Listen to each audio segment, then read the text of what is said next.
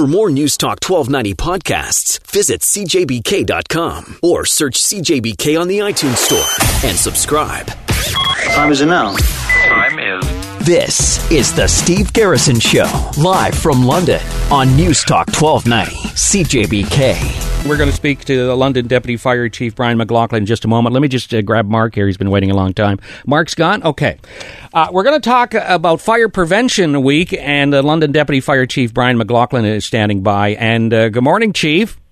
Good morning. How are you? Good. First of all, sir, I want to welcome you to London, and this is the first time you and me chatting on the radio. And you're from, my understanding, from Windsor. Tell us more about your time in Windsor.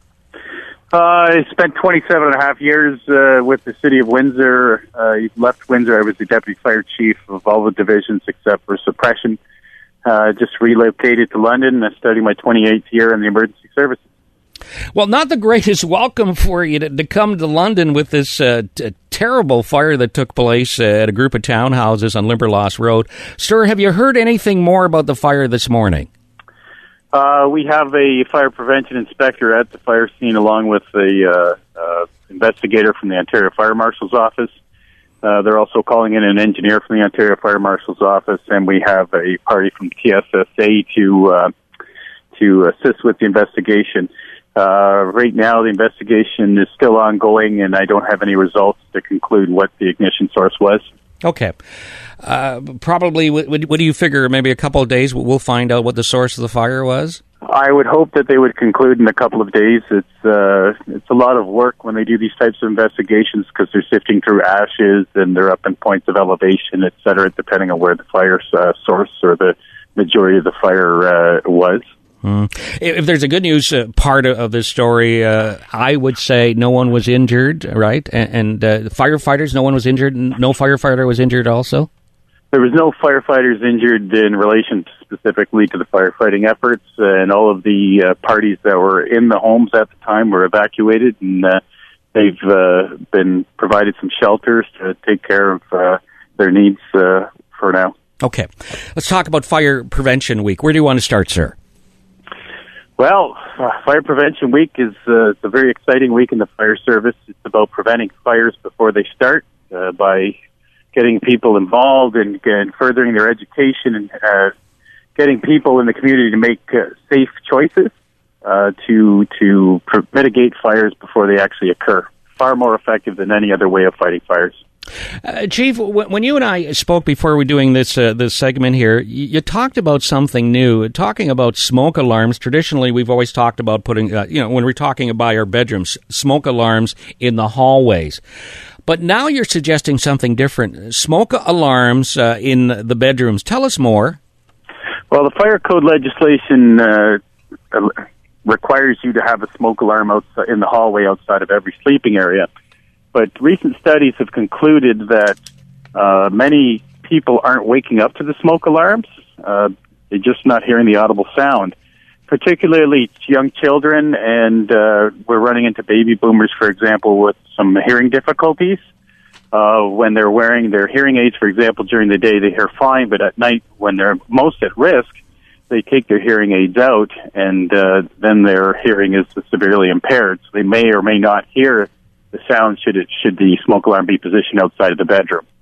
So we're suggesting most smoke alarms you can get for under $10, that they acquire extra smoke alarms for their own safety and put them up inside the bedroom. So you contend, because I just want to do a quick summary here, because what we're suggesting to everybody is when you come home from work later on today, check your smoke alarms in the basement, your living area, correct? And you're saying hallways and now bedrooms. Did I get that right? Ideally, they have to be outside. In every hallway, on every level of the house, you require a smoke alarm, and they have to be outside of the sleeping areas. And we're strongly suggesting that you acquire one for the bedrooms as well, particularly for people with young children or people who have some hearing difficulties. In this fire on Limberlost, were there smoke detectors on hand? There were smoke alarms sounding when crews arrived. I can't confirm or deny whether they were in the actual initial fire unit. I'm still waiting for that information.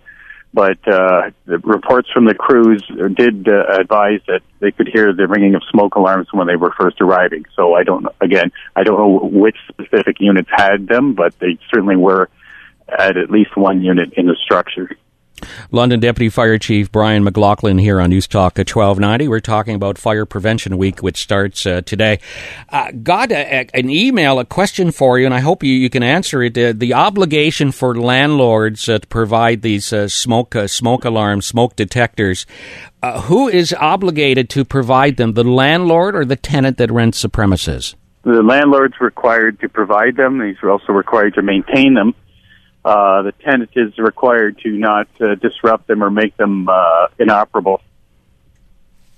So, we summarize our conversation this morning at 9:47 here on the Steve Garrison Show. Check your smoke detectors, and what is different this time around, you can add a smoke alarm in your bedroom, correct? Correct. Anything else we need to know? Well, and for any further information, feel free to contact the London Fire Department or go to our website. It's very important that you take proactive efforts to minimize or eliminate any fire hazards before a fire occurs. And a lot of that is just by possibly refreshing your education in that area. And we become sometimes complacent in our own homes. So take a look through your home. Make sure that you also practice for fire hazards and try to mitigate them. And also review your emergency escape plan as well. The escape plan is really important that you practice it so when a fire or any other type of emergency does occur, that you'll simply react without having any anxiety. Deputy Fire Chief, welcome to London, sir. Thank you very much, and London, keep fire safe. All right, and you and I will talk again. Take care, sir. Okay. Bye-bye now. All at the same time. Turn us on.